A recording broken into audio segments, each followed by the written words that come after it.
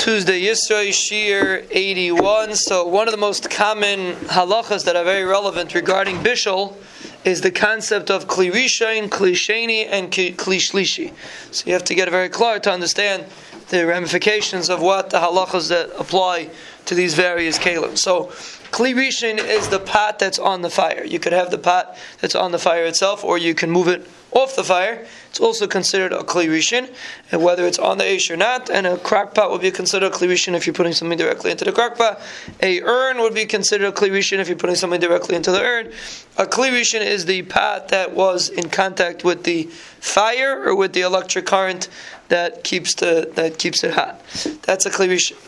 Kli sheni is after you put it into a different keli. For example, you make a coffee, so you take a cup and you take hot water out of the urn.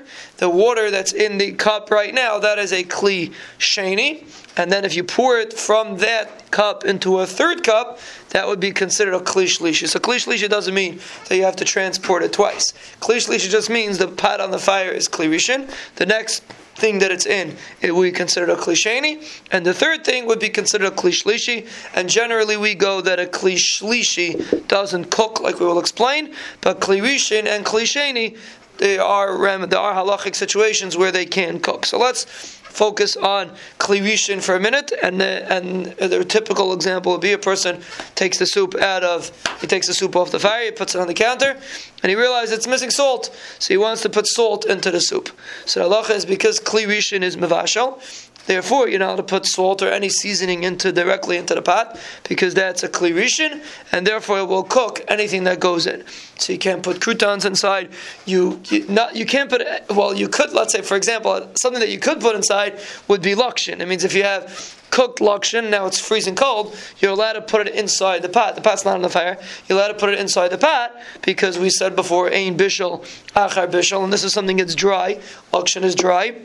So therefore you would be allowed to put a lakshin or a piece of chicken into the pot of soup because ein bishul achar bishul. But to put croutons or something like that inside would be a problem because croutons might be baked depending on how they're made. But let's say we assume for a minute that croutons are baked as opposed to being cooked. So then we say we assume that yesh bishul achar afiyah. So if you're going to take something that's baked and put it directly into the kli rishain, again we're talking about the kli rishain, that would be a problem of yesh bishul achar afiyah, and that would be usher.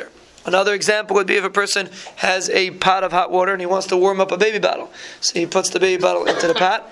That would be usher. It depends whatever you're putting in the baby bottle is something that's cold and you're cooking it up. You're putting it in a kli rishain, even if it's not on the fire. It's in a kli rishain and it's mavashal, and a meila, you're not allowed to do that. Coffee would be the same thing. So usually coffee is not a get because you take it out of the urn and you put it into a cup. But if for whatever reason a person wants to make a big pot of coffee, whatever it is, even though, so let's think about coffee for a second, because coffee is something that's hard. Coffee should be the same thing like lakshin. Right, lakshin you're allowed to put into the chicken soup because it's hard. It's a davar yavish, and there's ein bishul achar bishul by a davar yavish. So something that's dry. So coffee is something that's dry. So it should be mutter to put coffee into a kli rishain. The answer is because it dissolves immediately. That's why we said salt. Salt is also something that's hard. So why don't we say it should be, assuming salt is cooked? Maybe salt is not cooked, so salt wouldn't be a good example. But coffee is cooked. Instant coffee is cooked. So l'chayr it's already cooked. So why should it be us? So the answer is because coffee, even though it's hard now, but the second it goes into the pot, it dissolves and it becomes a liquid. And therefore, when you have something that's a liquid, the halacha is we said yesh bishul achar bishul by a liquid, and therefore you cannot put coffee into a kli rishain because we're chayshish yesh bishul achar bishul, something that's a liquid, and therefore it's also to put it directly into the pot.